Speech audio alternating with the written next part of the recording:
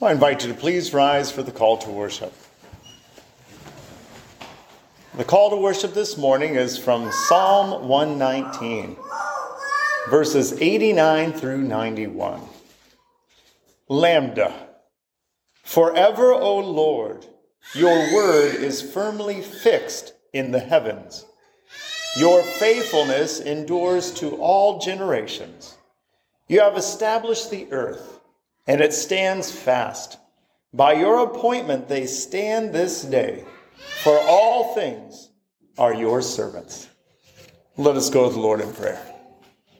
Oh, Father, how wonderful you are. You are the creator. Everything that has been made, you have made it. You have spoken it into existence to give you all glory. Father, we pray that you'd enable us to give you all praise, glory, and honor, to worship you, to lift up your name, to exalt your Son, Jesus Christ, in the power of the Holy Spirit. In Christ's glorious name, amen. Grace to you and peace from God our Father and the Lord Jesus Christ. I invite you to sing with me number 249,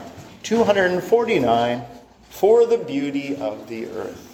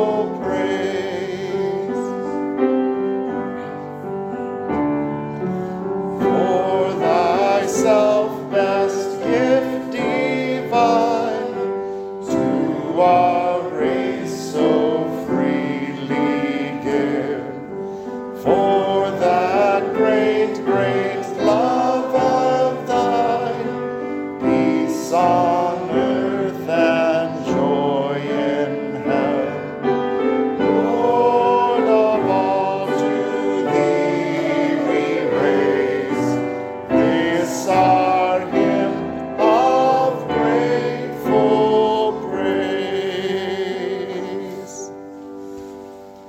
You may be seated.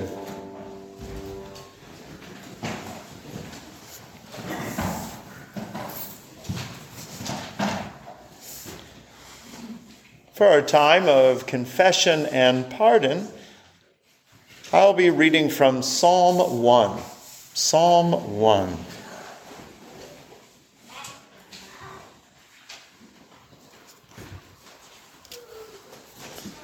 Psalm 1, starting at verse 1. Blessed is the man who walks not in the counsel of the wicked, nor stands in the way of sinners, nor sits in the seat of scoffers.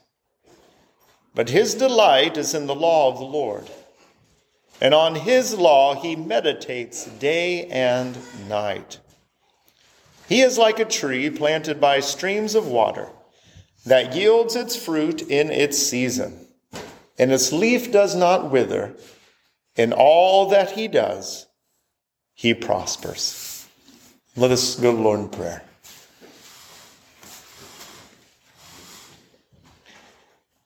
Oh, Father, how wonderful you are, how good, how gracious, and how amazing is your care to us. Oh, Father, we again are confronted in your word to be people who stand in your truth, who stand firm in the faith. Father, we pray that you would lead us and guide us. Father, we pray that you would protect us. Help us, O Lord, not to go the way of the deceptions of this world. Help us to be people of the truth. Father, we pray that you would help us not to walk in the counsel of the wicked, to not stand in the way of sinners and seat ourselves in the midst of scoffers, but to delight in, stand in, speak, think, and live according to your law and your word. Father, again, we want to humble ourselves before you and to take this time to confess to you those times where we conducted ourselves more according to our flesh than the Holy Spirit, where we looked more to the world than to you and your word for comfort or peace or pleasure or security. So, Father, we want to take this time to again confess to you those sins of thought, word, and action over this last week. We confess these to you now in our hearts and in our minds.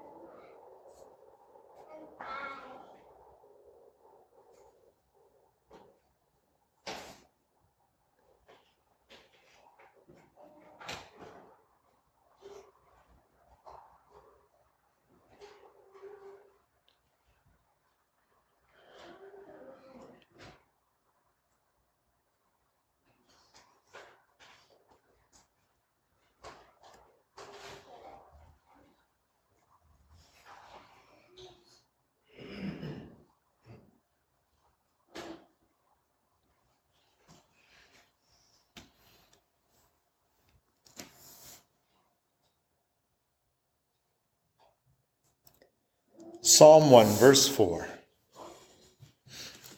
The wicked are not so, but are like chaff that the wind drives away. Therefore the wicked will not stand in the judgment, nor sinners in the congregation of the righteous. For the Lord knows the way of the righteous, but the way of the wicked will perish. Know this, that if you trust and believe in Jesus Christ as your Lord and Savior, if you've been given the gifts of repentance and faith, indwelt by the Holy Spirit, know this, that you have been forgiven. You are dearly loved by your heavenly Father, and he will hold you in his righteous right hand. In Christ's glorious name, amen. Amen. For our confession of faith, we continue in the third and fourth points of doctrine, looking at human corruption, conversion to God, and the way it occurs. And this morning we find ourselves in Article 12. Article 12, speaking of regeneration, new birth through the power of the Holy Spirit. So I invite you to read with me Article 12, Regeneration, a Supernatural Work. And this is the regeneration, the new creation, the raising from the dead, and the making alive so clearly proclaimed in the Scriptures, which God works in us without our help. But this certainly does not happen only by outward teaching, by moral persuasion, or by such a way of working that after God has done his work, it remains in man's power whether or not to be reborn or converted. Rather, it is an entirely supernatural work, one that is at the same time most powerful and most pleasing, a marvelous, hidden, and inexpressible work, which is not lesser than or inferior in power to that of creation or of raising the dead. As Scripture, inspired by the author of this work, teaches, as a result, all those in whose hearts God works in this marvelous way are certainly, unfailingly, and effectively reborn and do actually believe. And then the will, now renewed, is not only activated and motivated by God, but in being activated by God is also itself active. For this reason, man himself, by that grace which he has received, is also said to believe and to repent. What an amazing statement on salvation by God's sovereign grace, mercy, and love. If you trust and believe in Jesus Christ as your Lord and Savior, it's because God called your name when you were dead like Lazarus, and you came forth in his power according to his will for his glory. What an amazing statement of salvation by grace alone. Let us go to the Lord in prayer. Let us pray.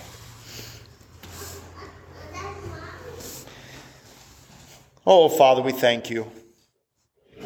We thank you for, again, the opportunity to gather. Father, we thank you for your Son, Jesus Christ, the way, the truth, and the life. The Lamb of God who takes away the sins of the world. Oh, Father, we thank you that you have placed the sin of those who trust and believe in your Son. You've placed our sin onto him on the cross. That through the full payment for our sins, that his righteousness would be credited to us. Oh, Father, how amazing is your grace, mercy, and love. That your Son, Jesus Christ, would pay the full penalty of our sin. That he would bear the wrath that we deserve. That he would be forsaken. That we could be forgiven. Oh, Father, there's no greater truth, greater love, greater peace and joy and hope than is found in your gospel. So, Father, we pray that you would fill our hearts and minds with the truth of this gospel, that we are saved by the blood of your Son, Jesus Christ, his crucifixion. Well, Father, we pray that you would help us as we consider your gospel to live lives of gratitude and thanksgiving. singing psalms, hymns, and spiritual songs to one another, rejoicing in the midst of every circumstance, knowing that whatever tribulation, for your Son said, in this world we will have tribulation, knowing that no matter what tribulation, what strife, what pain, what suffering, that these things are not even worthy to be compared to the surpassing glory of the return of your Son, Jesus Christ. So, Father, we pray that you would fix our hearts, our minds, our eyes on your Son, Jesus Christ. Fix our minds on things above, not things below. Oh, Father, we pray that you would remind us that our most blessed hope, what we long for the most, is for your Son to return and for us to be raised in new resurrection bodies so that we could sin no more. No more pain, no more suffering, and all of God's people would be together to stand before you, to look upon your face, to see your Son, Jesus Christ. Oh, Father, how glorious and how wonderful. So, Father, we pray that you'd continue to strengthen us and guide us. Help us to be kingdom-minded, focused on the coming kingdom of your Son, Jesus Christ. Remind us, O Lord, that our citizenship is in heaven. Help us, O Lord, to stay true to your word and your gospel. Oh, Father, we thank you. We thank you for the tremendous opportunities that we have to worship, gather so publicly in the name of your Son, Jesus Christ. Father, we thank you for this. Father, we pray for our brothers and sisters in Christ throughout the world who do not have such freedom and opportunity. Oh, Father, we pray for our brothers and sisters in Christ in Afghanistan, Iran and Iraq, Syria, throughout those regions, oh Lord, where there are underground hidden churches, people whispering psalms, hymns, spiritual songs, passing your words back and forth on slips of paper to be disposed of before being caught. Oh, Father, we thank you that your gospel continues to spread. You continue to call your elect in areas where there is such persecution and hatred toward your Son. Oh, Father, we pray that you'd strengthen your church. Father, we pray for our brothers and sisters in Christ in North Korea, in re-education camps, facing torture and the loss of their life. Oh, Father, we pray that you would hold them in your hand, that you would strengthen them and guide them. Father, we thank you for your gospel continues to spread, that the darkness will not overcome the light. Father, we pray for Reverend Mihai Corse. We pray for him and his wife and their son. Father, we pray that you continue to strengthen them, strengthen that church there. Oh, Father, we thank you for how the light shines in the midst of the darkness and how you continue to call and draw your elect through the faithful preaching of your gospel. So, Father, we pray that you would continue to strengthen and be with our missionary there. We thank you for your love for him and his congregation. Oh, Father, we pray for the United States of America. Oh, Father, we pray that your light would shine in the midst of the darkness. We pray for those who are in positions of power and authority over us. Oh, Father, we pray that you'd give them eyes to see, ears to hear the truth of your word, the truth of your gospel. Father, we pray for the lost.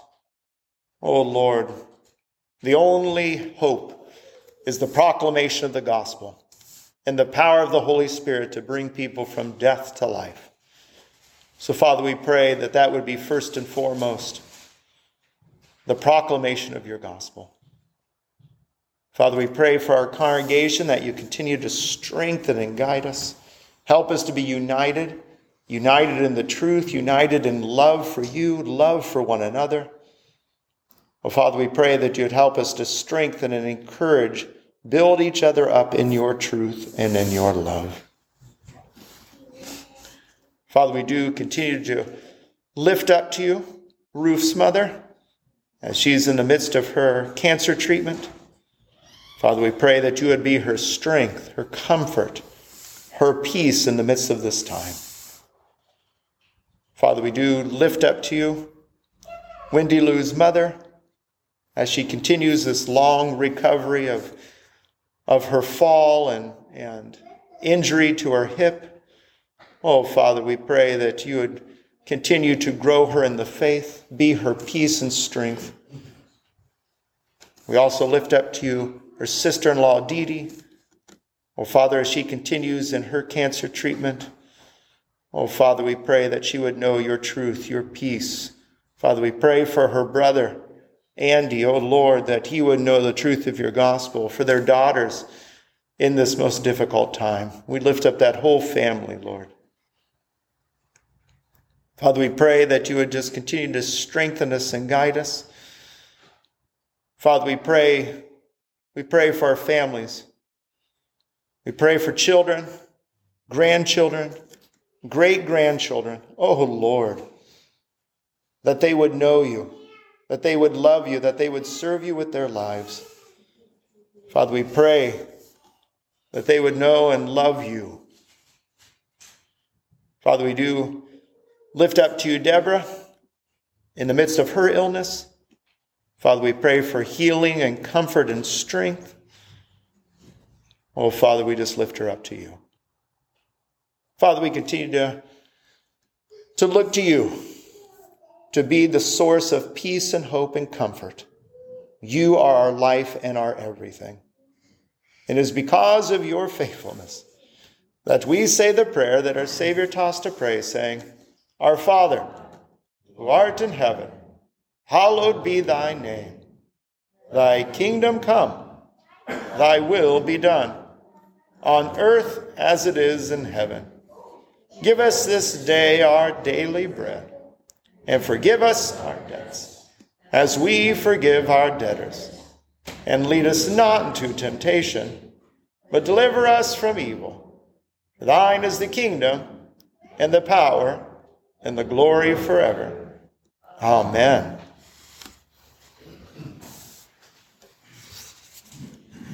The passage of Scripture we're looking at this morning is Acts 17, verses 10 through 14. So I invite you to please rise and read with me Acts chapter 17, starting at verse 10.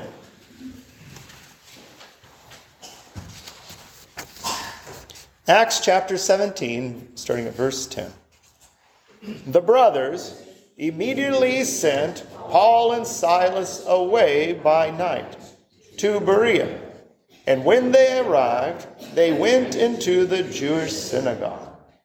Now these Jews were more noble than those in Thessalonica. They received the word with all eagerness, examining the Scriptures daily to see if these things were so. Many of them therefore believed, with not a few Greek women of high standing, as well as men.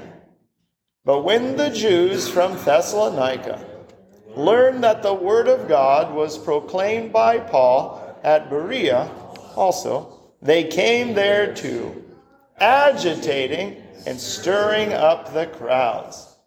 Then the brothers immediately sent Paul off on his way to the sea, but Silas and Timothy remained there. Let us pray. Oh, Father, we thank you for your word. We thank you for your truth. Your word is all authoritative, inerrant and infallible, all sufficient, living and active, breathed out by you.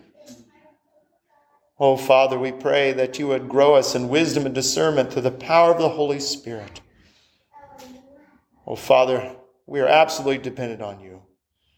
For to know the truth, to know the way, to know the life that is in your Son, Jesus Christ, is to be set free. In Christ's glorious name, Amen. You may be seated. At this time, I'd like to invite any children who would like to up to the front row.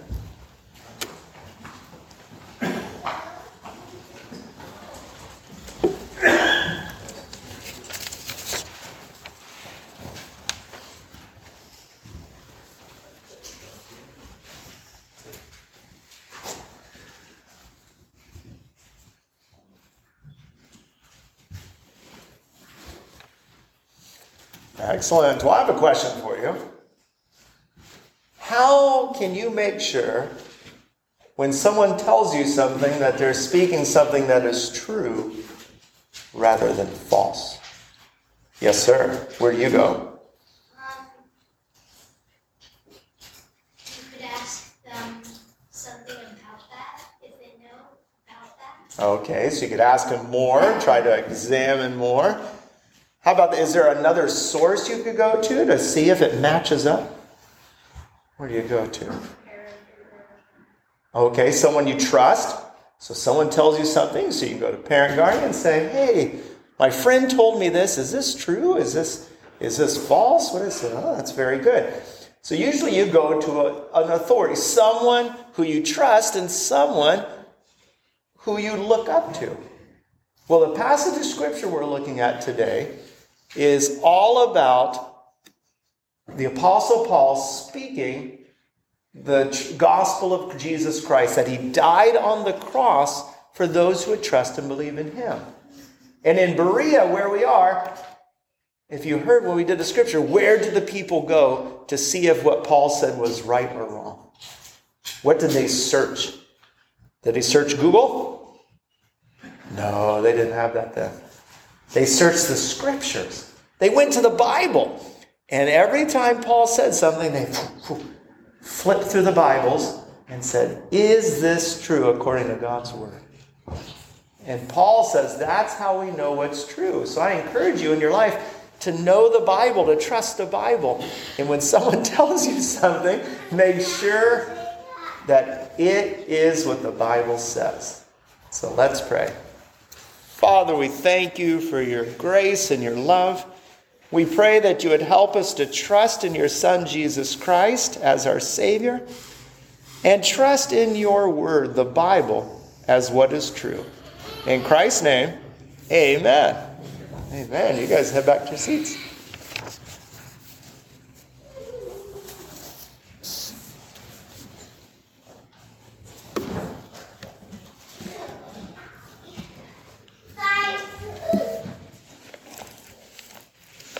Excellent. Well, if you turn to Acts 17, we're going to look again at the context here of our passage. We start at verse 10. In verse 10, we have Paul and Silas being sent away at night in the dark of night. They are fleeing a danger. So let's look again at this danger. So that's Acts 17. So this is where we find Paul, Silas, and Timothy in Thessalonica. So Acts 17, verse 2. So they're in Thessalonica. And Paul went in, as was his custom, and on 3 Sabbath days, he reasoned with them from the Scriptures, explaining and proving that it was necessary for the Christ to suffer and to rise from the dead, and saying, this Jesus whom I proclaim to you is the Christ.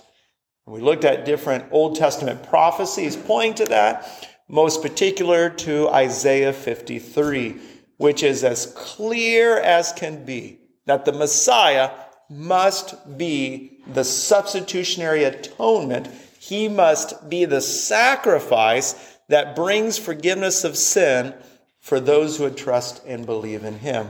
He has to die. His blood must be shed. He has to bear the full penalty of the sins of those whom God will save. Not only that, but he will face the full wrath of God. As Isaiah 53 says, he will be crushed for our iniquity. It will please God to crush him, to place his wrath on him, so that we could have forgiveness and life. Acts 17, verse 4. And some of them, so there was a group of Jews who were saved, and some of them were persuaded and joined Paul and Silas, as did a great many of the devout Greeks and not a few of the leading women. So the majority of the people saved in that initial proclamation of the gospel in Thessalonica were Greeks, were Gentiles. That was the most dominant forming of that church. So verse 5, but the Jews, now this is describing that majority of the Jews who did not convert to Christianity, who were not saved, but the Jews were jealous. There it is. Because what just happened? A large number, a great many, most of the Greek God-fearing Gentiles who were connected with the synagogue followed Paul. So they lost that entire segment. Many of the wealthy women in the community, the leading women of stature, came to Christianity. So they were jealous. But the Jews were jealous, and taking some of the wicked men of the rabble, they formed a mob, set the city in an uproar, and attacked the house of Jason, seeking to bring them out to the crowd. And when they could not find them, they dragged Jason and some of the brothers before the city authorities, shouting, "These men who have turned the world upside down have come here also. And Jason has received them, and they are acting against the decrees of Caesar, saying that there is another King Jesus." So what these Jews do in Thessalonica is the same thing the Sanhedrin, the scribes, religious leaders, the Pharisees in Jerusalem did to bring about the crucifixion of Jesus Christ. That's the same thing they told Pilate. We have no king but Caesar, and anyone who would allow Jesus to live is no friend of Caesar, as he claims to be a king. Verse 8, and the people and the city authorities were disturbed when they heard these things. And when they had taken money as security from Jason and the rest, they let them go. So during this whole scene, we're not told where and we're not told how, but Paul and Silas and Timothy were in hiding. They were kept away from this mob and this riot. They were taken out of Jason's house where they were staying, and they were being protected by this very young, 3-week-old church of new converts to Christianity. And that's where we find verse 10. So this is where Paul, Silas, and Timothy then were sent that night of the mob and riot. This is how they got out of the city. So that's where we are in verse 10. The brothers immediately sent Paul and Silas away by night to Berea. And when they arrived, they went into the Jewish synagogue. Isn't that amazing? So you just stop and be amazed, especially after an incident like that. In the first and now second missionary journey, the Apostle Paul, if there is a synagogue, he always first goes to the synagogue.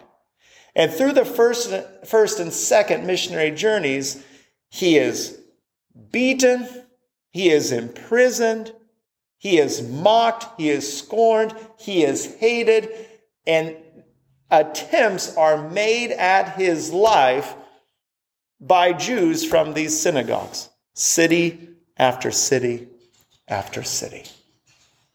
This is what it means that you have died. This is what the Apostle Paul said, that he has died, and it is Christ who lives in him. The only life he has anymore on this heaven and earth is a life of complete service to Christ. That he would give his life for the proclamation of the gospel and for the growing up of God's people in truth. So here we have the Apostle Paul. Now he is the apostle to the Gentiles. Remember, Peter is the apostle to the Jews, and Paul is the apostle to the Gentiles. But Paul has a burden, he has a love, and salvation comes through the Jews. He first goes to the Jews. So that's what we see him doing again in Berea. So that's verse 10. Verse 11, you have an amazing statement on the character of the Jews in Berea in contrast to Thessalonica. This is one of the sharpest contrasts in the book of Acts. It's verse 11. Now these Jews, speaking of the Jews at the synagogue in Berea, these Jews were more noble than those in Thessalonica. They received the word with eagerness. That's a very important statement, because what's going on here is these Jews in Thessalonica are still hungry and thirsty. They're still eager and seeking the fulfillment of God's prophecies given in the Old Testament. Now that's a contrast to the Jews during the time of Christ, who all they sought to do was kill Jesus. Why? Because all they were hungry and thirsty for was their earthly lives, especially the Pharisees, of their power over the people, of their hypocrisy, their presumption. They were living for this earth. So they weren't really that eager for the fulfillment of these things that could take away their power, their privilege, and expose their hypocrisy. But these Jews in Berea, they were eager. They were looking to God. They were hungry and thirsty for the promises of God to be fulfilled, for the coming of the Messiah to bring about salvation. So that's what we see here in 11. They received the word with all eagerness, examining the scriptures daily to see if these things were so. I just love that image. The Apostle Paul would come to the synagogue and he would teach and he would reason from the scripture and he would proclaim Jesus Christ crucified, that he was the Son of God. He lived a perfect holy life, and that on the cross he was the sin bearer. He satisfied God's wrath for those who would trust and believe in him.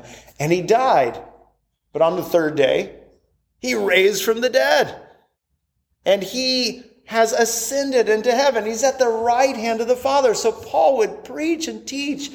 And after Paul would leave the synagogue, all through the day, what would they do? They would examine every teaching, every statement, and make sure it was what the scripture says it was.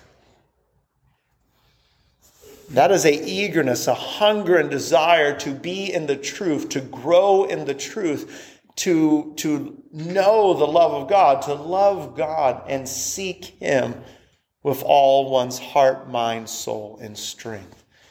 So you see what God is doing here in Berea. It's a powerful display of how God has a remnant of people. And here we see this remnant of Jews in Thessalonica.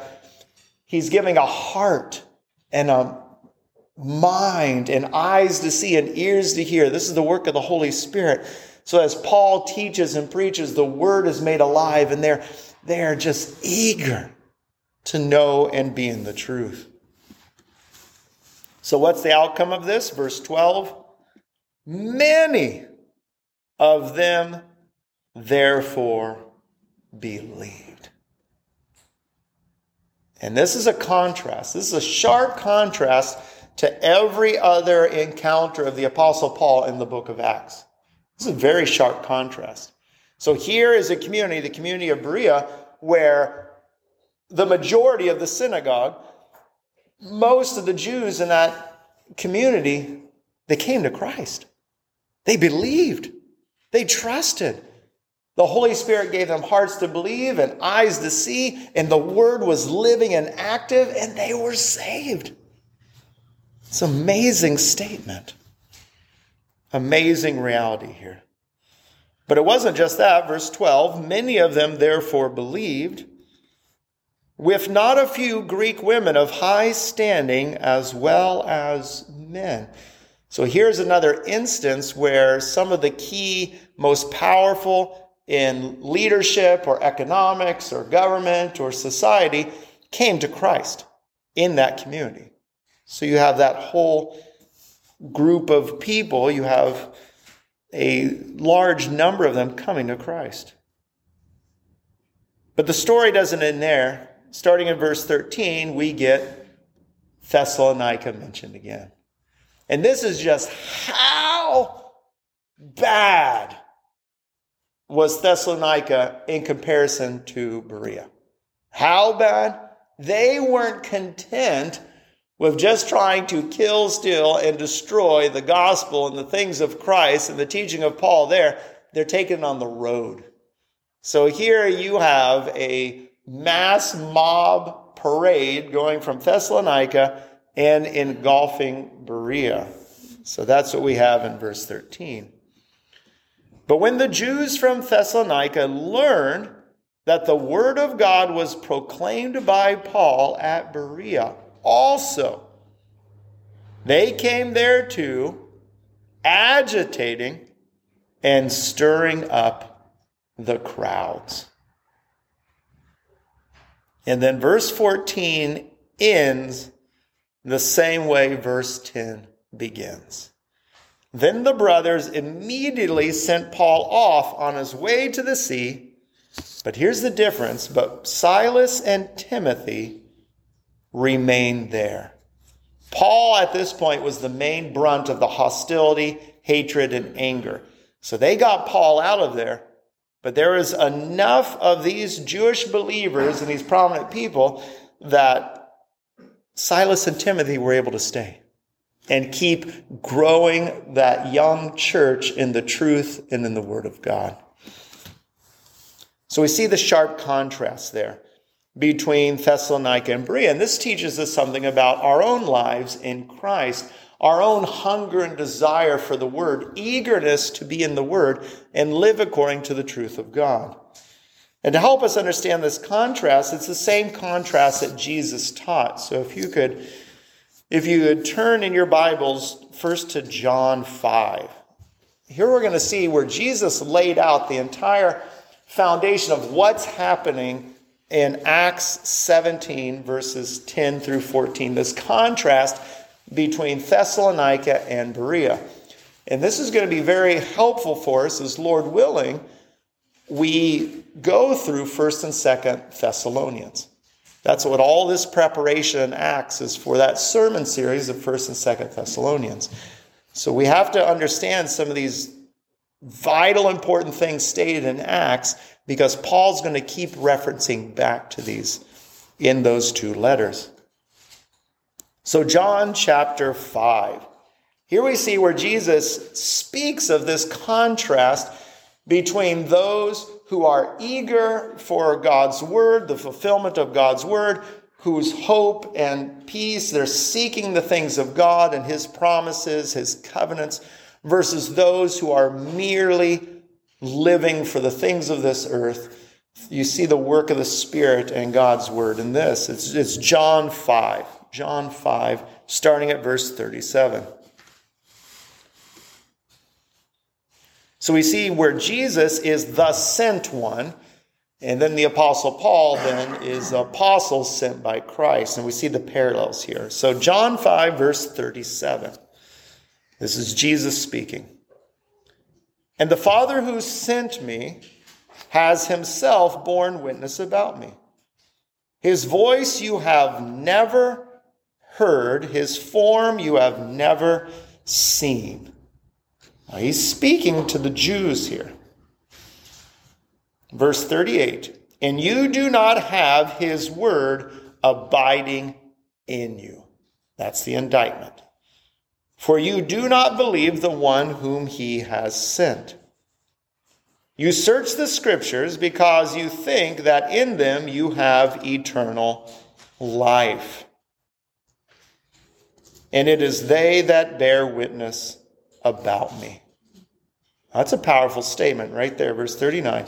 You search the scriptures because you think that in them you have eternal life. So these are people who know or read or study the scriptures, but they're doing it to justify their own presumption, their own self-righteousness, to inflate their own pride and for their own hypocrisy.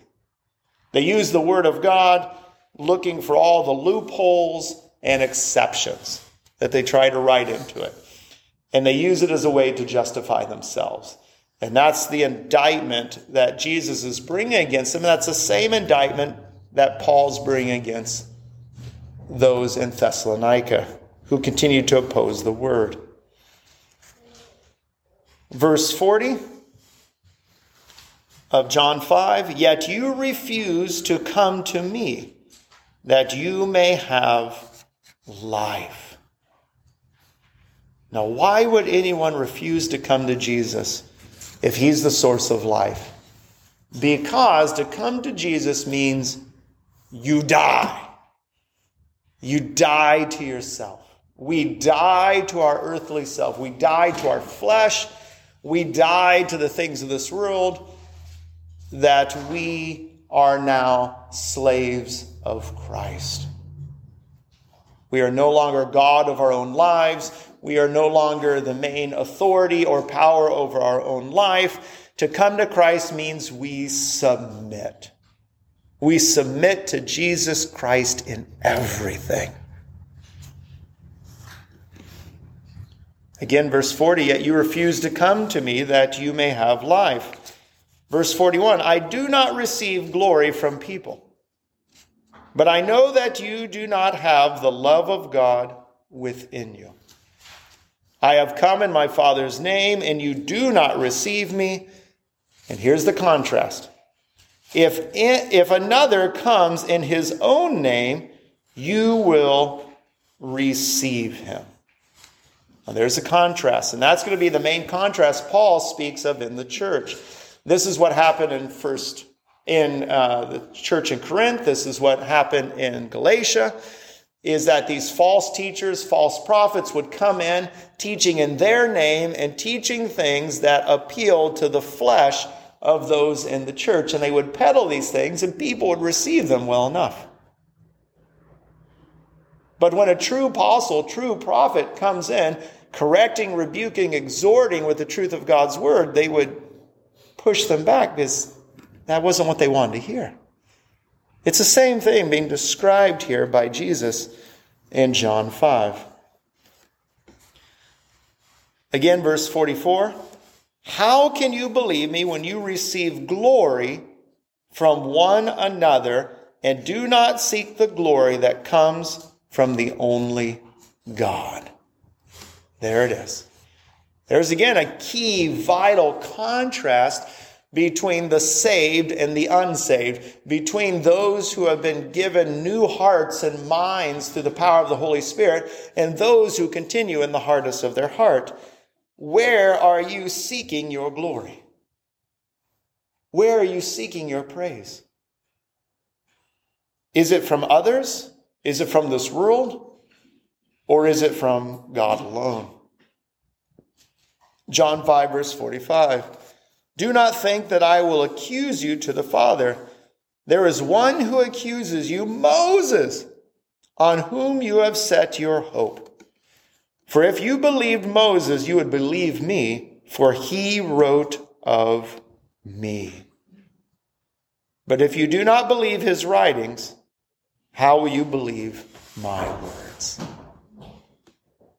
A powerful statement that Jesus is exposing there. And Jesus is exposing there the problem with the majority of the Jews in synagogue of Thessalonica. But he's also exposing the problem with all those who continue to refuse to believe and trust and have faith, who oppose oppose the gospel or oppose the things of God because they're still in the blindness of their eyes and the hardness of their hearts living for the things of this earth rather than the things of Christ. They'd rather have the glory of this world than the glory of Jesus Christ. They'd rather find their pleasure according to their fallen flesh than living according to the Holy Spirit. And they'd rather submit and give their power over to anyone who had promised them the things of this earth rather than to die to themselves and submit to the one Lord and Savior, Jesus Christ, which means the end of their earthly, fleshy life. Well, this continues on. This has to do with glory. Again, now if you turn to John 7, you see where he picks up this argument of glory. Seeing this contrast, we see this is the contrast between Thessalonica and Berea. This is the contrast between those who are truly regenerate through the power of the Holy Spirit and those who are merely living a self-deluded act. They're wearing a mask. So we see this again, this is being pointed out. So John 7, starting at verse 16. Verse 16. So Jesus answered them, "My teaching is not mine, but his who sent me.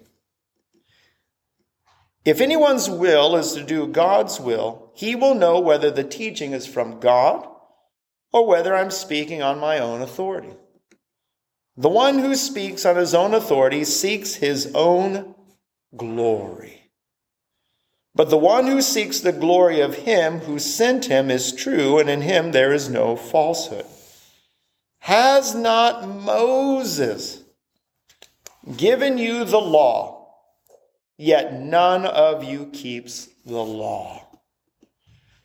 Why do you seek to kill me?" The crowd answered, "You have a demon." So again, one of these ironic, amazing moments where the crowd claims that Jesus is demonically possessed, that he is evil and of the devil. That's what they're saying. The crowd answered, "You have a demon. Who is seeking to kill you?" That's how they're trying to cover themselves up. So now you go to John 8, verse 37. Here's where he picks up that statement. John 8:37.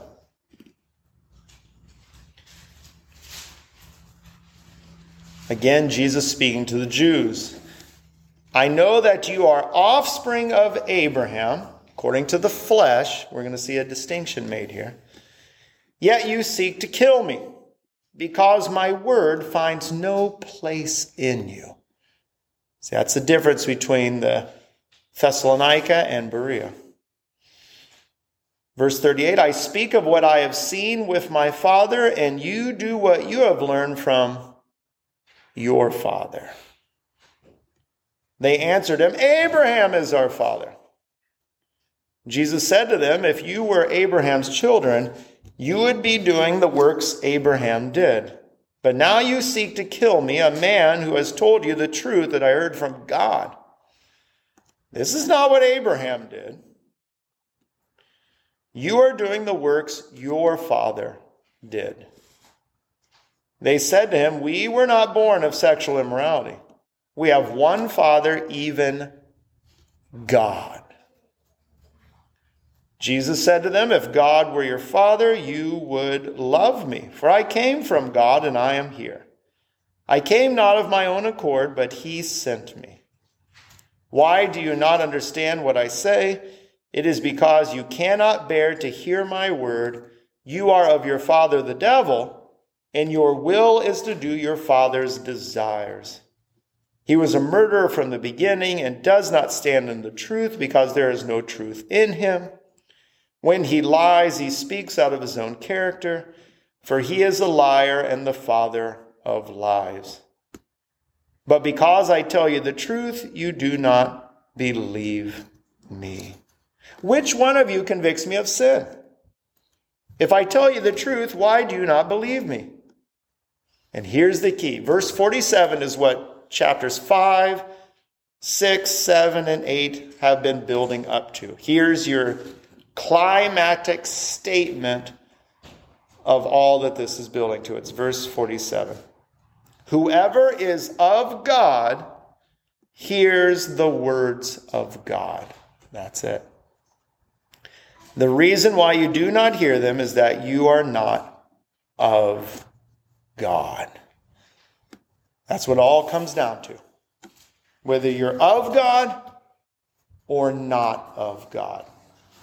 That's what it all comes down to. That's where Jesus from John 5, 6, 7, 8, that's what he's building up to that verse. That's the climactic verse of those 4 chapters building up to. So the question is, how do you be of God? Because that's your only hope. That's your only life. That's your only salvation. That's everything. If you're not of God, all that lays before you is eternal conscious torment, wrath, condemnation, hell. So you want to be of God. That's everything. So how are you of God? You're of God when God the Father has foreknown you, has predestined you, has elected you from eternity past. You're of God when Christ on the cross dies for your sins. He pays the full penalty of your sins and satisfies the wrath of God on your behalf. You're of God when the Holy Spirit comes and brings you from death to life and gives you eyes to see, ears to hear, hearts to believe, and minds to understand the gifts of repentance and faith. That's how someone is of God. It's through the sovereign work of God, according to his grace, mercy, and love, in the power of the Spirit because of the crucifixion of Jesus Christ. And as we saw in Article 12 of regeneration, of the canons of Dort, when you are of God, through the new heart you've been given, you will believe. You will repent. You will have faith. And you're held accountable for that faith, that repentance, and that belief. That's what it is to be of God. So one of the key ways to examine, am I of God or not, is which synagogue are you a part of? Thessalonica or Berea? This is what it comes down to in Acts 10. If you're of God, that means you hunger and thirst for the Word. That God's Word is your truth. That you are eager to please God, to know His Word, to live according to His Word, even if it could cost you everything of this earth. Because you know in God you have life, freedom, truth, peace, and everything that is good. So that's one of the most vital realities of understanding pointed out to us in Acts 17. We already looked at Psalm 1 earlier in the service, but for me, one of the best parallel statements on this contrast between Thessalonica and Berea is Psalm 119. So I encourage you to please turn to Psalm 119. And we're going to be looking at verses 89 to 105. Again, Psalm 119 uses the Hebrew alphabet as a way to give God glory, praise, and honor of every letter of the alphabet. So not only does each section begin with a letter of the alphabet, but then each of the stanzas, the phrases, begin with that letter.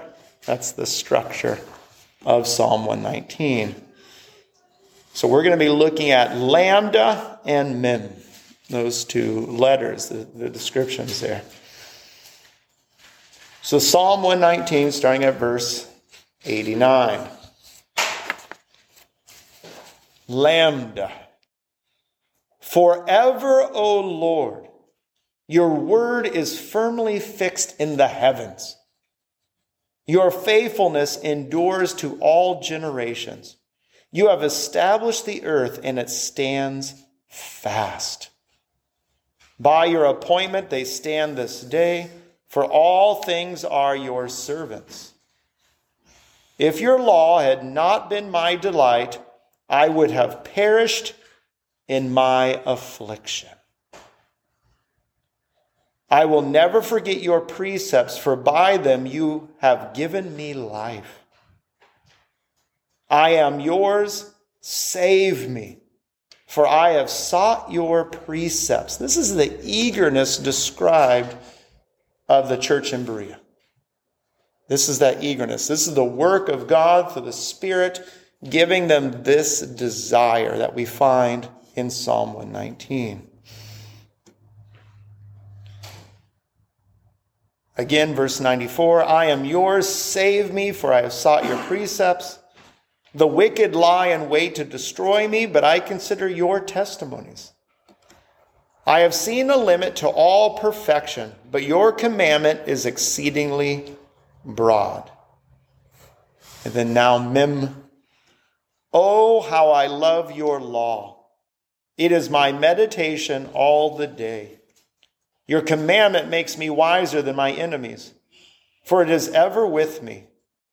I have more understanding than all my teachers, for your testimonies are my meditation. I understand more than the aged, for I keep your precepts. I hold back my feet from every evil way in order to keep your word. I do not turn aside from your rules, for you have taught me. How sweet are your words to my taste, sweeter than honey to my mouth. Through your precepts I get understanding. Therefore I hate every false way. And then Nun, your word is a lamp to my feet and a light to my path. That is what it means to be made alive to the power of the Holy Spirit through the proclamation of the word. Where you know that Jesus is your Savior, He is your Lord, He is the reason of your forgiveness and life, and God's word is your standard of truth and standard of authority. To submit to Christ is to submit to the authority of His word. To submit to the word is to submit to the apostolic teaching of the apostles, the doctrines, the truths laid out for us in God's word. It's to submit within the confines of a local church. It's to submit to one another. It's to submit in all these spheres where we are looking to the authority of Christ and not exalting ourselves in any form of pride or rebellion.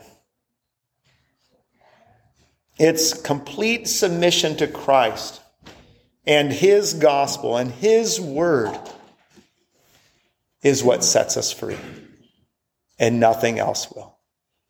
Let us pray. Oh, Father, we thank you. Father, we pray that you would help us to be like the Bereans, eager, searching, seeking to live according to your word, knowing that in your word alone we find life and freedom and truth and joy. So, Father, we pray that you would make us people of your word. Help us to know and understand your word, to live according to your word, to proclaim your word. Oh, Father, we pray that you would protect us from the lies and distortions of those who would seek to take away or add to or discredit your word. Father, we pray that you'd keep us, guard us, and guide us in the faith. In Christ's glorious name. Amen.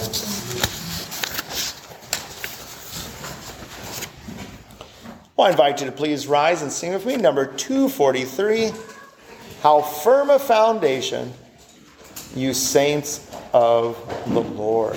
God's word is our foundation.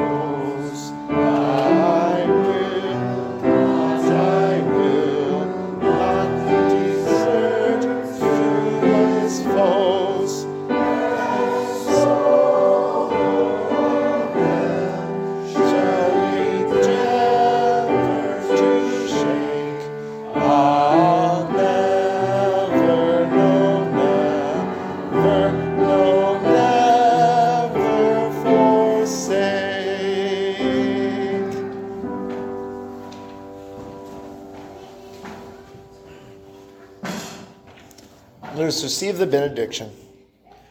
The grace of the Lord Jesus Christ, and the love of God, and the fellowship of the Holy Spirit be with you all.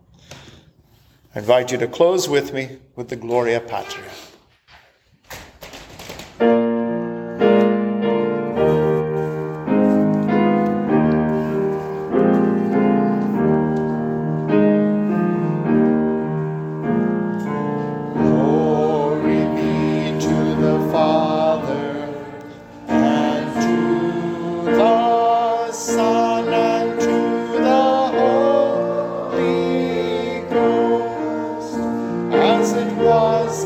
the beginning, is now and ever shall be, world without end. Amen. Amen. Go in peace.